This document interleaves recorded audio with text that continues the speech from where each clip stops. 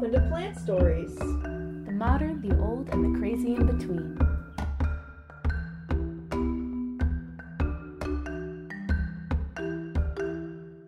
Myth or fact? Nightshade is a plant family full of poisonous, dangerous plants. That one's a myth. They're actually full of common vegetables that we eat, like tomatoes and peppers and potatoes. But today we're talking about the deadly nightshade, belladonna. And that brings us into today's episode. Yeah. It does, yeah. Belladonna is definitely the, most well known, I would say, of the nightshade family, other than probably the mandrake. Its official name is Atropa belladonna. Atropa comes from the Greek fate, Atropis, who's one of the three, and she's the last one who snips the thread of life's tapestry for you to die. Like in Hercules. But belladonna actually comes from when Italian ladies used to put belladonna in their eyes and on their cheeks so that they would have rosy cheeks and dilated pupils. Like to get high? No, it was like a beauty thing. So, belladonna is like beautiful woman. Mm-hmm. So it's like murderous beautiful woman.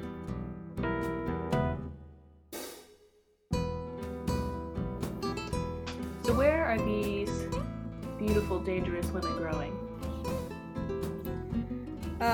It's native to Europe and particular parts of Asia.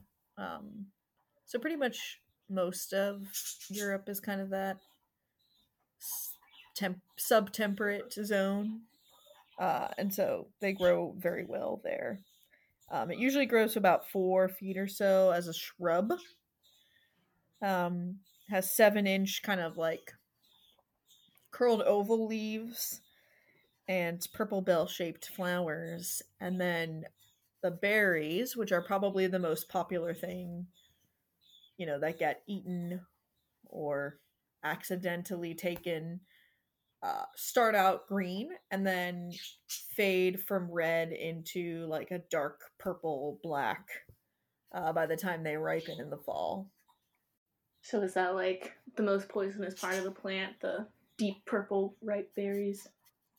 No, the roots are actually the most deadly part of the plant. Very little of the root would be required to really kill someone. But the entire plant contains a dangerous amount of alkaloids that can kill people. Some of those alkaloids in like very, very diluted forms we've been known to use for medicine, but in the way that they appear in the plant, they often cause delirium and hallucinations. And then once, you get a certain volume of them in your body, they basically stop all of your involuntary muscles from working, ultimately killing you. It slows your heart, your lungs, your gastrointestinal system, blah, blah, blah, until essentially you are no longer living. Yeah, this sounds like it'd make for a really good weapon. Yep. There were people who used it as like the tips to poison arrows. The other interesting thing is that you actually can build up an immunity to this. So, a lot of times if you were an assassin or if you were specifically planning to poison someone, you could take small amounts of it over time, steadily increasing your dose to build up a tolerance. And then you could put a large enough amount in somebody's drink or whatever to ultimately, kill them. But you could drink it and demonstrate that you would be fine. So in that way, it became a more popular thing to use if you were trying to kill someone because you did have the ability to do that. And, it definitely made for some interesting assassination plots. It was also used as like an anesthetic for surgeries. Some components of it kind of were even used up until more recently. Used in chemical warfare agents, things like that. So I feel like but- it's... Yeah, go ahead. No, I was just gonna say it, but you know, like the plant itself. I mean, even touching the plant can cause pustules on the skin, or you know, pretty severe irritation. And all of these symptoms, you know, even like the poisonings that we were talking about that assassins would use. Part of the reason it's so successful is because the symptoms show up, you know, within minutes. So you know, this isn't something that like if you started to not feel well or something like that, you could potentially, you know, hop off the bandwagon per se, or like get help. This is the kind of thing where if you take enough of it at once, you know, you'll be dead within 10 minutes. That's You wanna know Nightlock, what Peter. Exactly. Yes. Yeah, that assassination thing also makes me think of The Princess Bride, where they sit down. Yeah, from both goblets. I believe they reference, I think, a different poison, but it's the same kind of idea. Mm-hmm. So, pretty crazy, pretty dangerous plant. And like, you know, like you had mentioned earlier, you know, it's part of a larger family of plants, the Solanaceae family. And so, you know, some of the other plants in this family are dangerous, are known to be, even if they're not necessarily as potent as deadly nightshade, to at least be extremely intoxicating, or, you know, have harmful substances in them. And some are not. Some are tomatoes. Yum. Or possibly eggplants. Yum. Yeah. Getting me excited for gardening season. But yeah, and you know, medications that have kind of these compounds in them are usually it's usually the compound atropine or scopolamine, and they're used to treat IBS, spastic colon, stomach ulcers, Parkinson's disease, motion sickness, pink eye. So like there's Very some nice. things in there that are kind of helpful, but I personally would not recommend taking you know, deadly nightshade on your own. There are some like over-the-counter supplements and stuff like that. They're very diluted forms of nightshade, but I wouldn't necessarily recommend taking them unless you've consulted someone about it. And even then, Right. I'm pretty sure it's not technically approved. Like, it's allowed to be sold, but it's not necessarily like FDA approved nightshade, deadly nightshade. Yeah. Just like, Bella, try yours today. All the new Don't take commercials too that would many. come out. Yeah. Please take responsibly. Exactly. And even like, so atropine, they actually sometimes put in painkillers so that you won't get addicted to them, because it causes heart palpitations and strange muscle spasms and sometimes even negative hallucinations. So they sometimes add that to drugs that might otherwise be like too good, essentially, to convince people to not become addicted to those drugs. But yeah, I mean, it only takes about 2 to 3 berries to kill a child. So children have often been, you know, throughout history, children have often been kind of the unfortunate, curious ones to come across these berries and, you know, eat them and die, because Yeah, and quickly. it doesn't take much. Yeah. For a full-grown human, it can be between 10 to 20, depending on exactly how ripe they are. And the way they're ingested. Putting they have a sweet taste, the berries do. So, you might have them in wine and be like, oh, like this wine is a little bit sweeter than I thought. Right. And then you're like, oops. So that was also a way that, like ancient, or maybe not ancient, but testers. Historic. Yeah.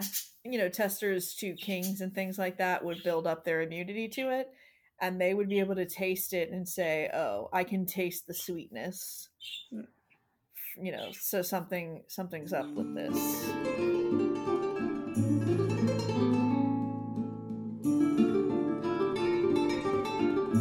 I was looking up like stories that belladonna has been used for that we might classically know, and one I hadn't thought of on my own was Romeo and Juliet.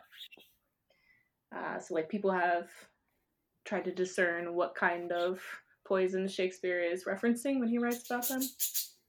And so for when Juliet takes something to fake her death, they believe that it was the belladonna. But then, it was something else for when they actually killed themselves. Yeah, I mean, typical symptoms of belladonna poisoning are usually headaches, convulsions, confusion. Sensitivity to light is a big one because it really dilates your pupils, and even blurred vision that results from that. I think that you would have to be very well versed to know exactly how much to take to like slow your whole body down enough that people would think you were dead, but for you to not actually die. I think that would be a really fine line. But, Shakespeare does allude to the use of, belladonna essentially in Macbeth, which was modeled off of a real story when Duncan, the first king of Scotland, went to kill a whole group of Danes. He built up an immunity to the poison and then had them all drink belladonna, which makes sense because they wouldn't notice really in like a mead or a beer that's what they were drinking. Because it tastes sweet. Interesting. Right. So, and they allude to it as well, even in Hamlet, where they talk about like taking the sweet poison of death. I don't remember the specific line, but some of the words that they use suggest that it might be, at the very least, a very similar type of poison to the same one, used in Macbeth. So Shakespeare knew some stuff. Yeah. About Deadly Nightshade that he was only subtly sharing. Yeah, I might be an expert in poisons. But I feel like the sweet thing makes sense because in A Nightmare Before Christmas, Sally like puts Nightshade in his soup, but then she like worries about him noticing it, and so she like uses like frog's breath to make it really stinky. And so that makes sense because maybe he would have recognized that it was something really sweet in his soup, and then he fell unconscious. He didn't die, but yeah, honestly, it's interesting because the most common side effect is really just like psychosis. There's a story kind of like in medical literature of an elderly woman who showed up to a hospital every single fall for like a couple years, experiencing these symptoms of psychosis, and doctors were like, what is going on with this lady? Like, she comes in every year, and then finally her daughter brought in, like a large clipping of the shrub that was near her, growing everywhere near her home, and on the shrub were the berries, and they found out that she'd just been like casually snacking on these berries and somehow managed to avoid completely poisoning herself, but gave herself these terrible hallucinations for, like a week that would then subside, and then she'd go home. And then the same thing would just happen again when she went back to snack on those same berries, because every fall they would ripen to that, kind of like very dark purpley black color that we know of, and she'd be like, oh, these look great. I'll have some of these. What a terrible problem to have. Like, every summer you're like, fall's coming, soon I'll lose my mind. Every year. Well, it's funny because she didn't make the connection, Yeah. That's what's like the most interesting about it. Yeah. I wouldn't think that my blueberries are making me insane. She's like, nope, just have fall psychosis, you know how it is. Yeah, it's my version of seasonal depression. Yeah. But I mean, it's also, references to what they think might be belladonna go back even farther than that. In Chaucer's day, the plant was known as dwale, which means delay or sleep. And so it's mentioned a few times in that literature. Also, they surmise as possible in Homer's The Odyssey, when Circe is giving drinks to Homer's, they're the fellow sailors, who she turns into pigs. They think the drink she offered them might have contained belladonna. Oh, and that made them go crazy. Well, then she turns them into pigs and like brings them outside. So like, but so it's definitely been on the collective consciousness for quite a long time, and it's one of those things that I feel like is one of the kind of famous-ish, poisons. Like, it's definitely something you've heard about if you've heard about poison, probably. Oh, for sure. I think one of the first times I heard about it was in the movie Practical Magic, 1998 classic, where they're two witch sisters and they are like kidnapped by a crazy boyfriend, and they're like, put some belladonna in his drink, it'll knock him out. But then they put in a whole bunch and accidentally kill him. Yeah. It's okay. Well, you think 10 small berries worth is not actually that much. Yeah, that's true. But it also, interestingly enough, the plant has also long been associated with witches, especially in like the medieval times. It was a ingredient thought to be in witches' flying potion, and used in their like sinister deeds and poisoning, as they were,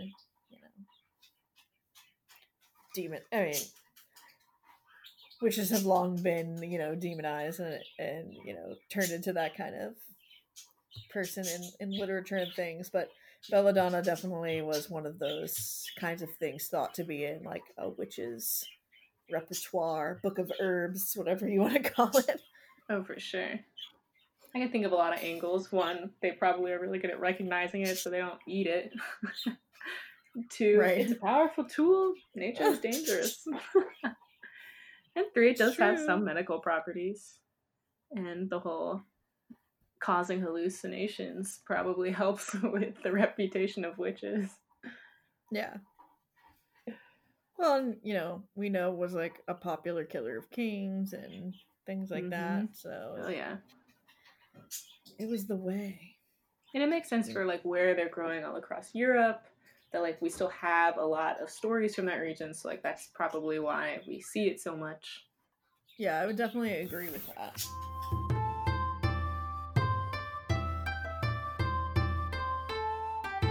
Mini tip. My tip is don't touch this. If you really want to figure out if a plant is belladonna, and again, don't suggest it. Honestly, anything with like really dark, like purplish pink to black colored berries are usually like a no-go out in the wild. I mean, there's a couple of things like blackberries, but most of the time it's just not, that's whatever that is, it's not what you want. So if you don't know for sure, don't touch it.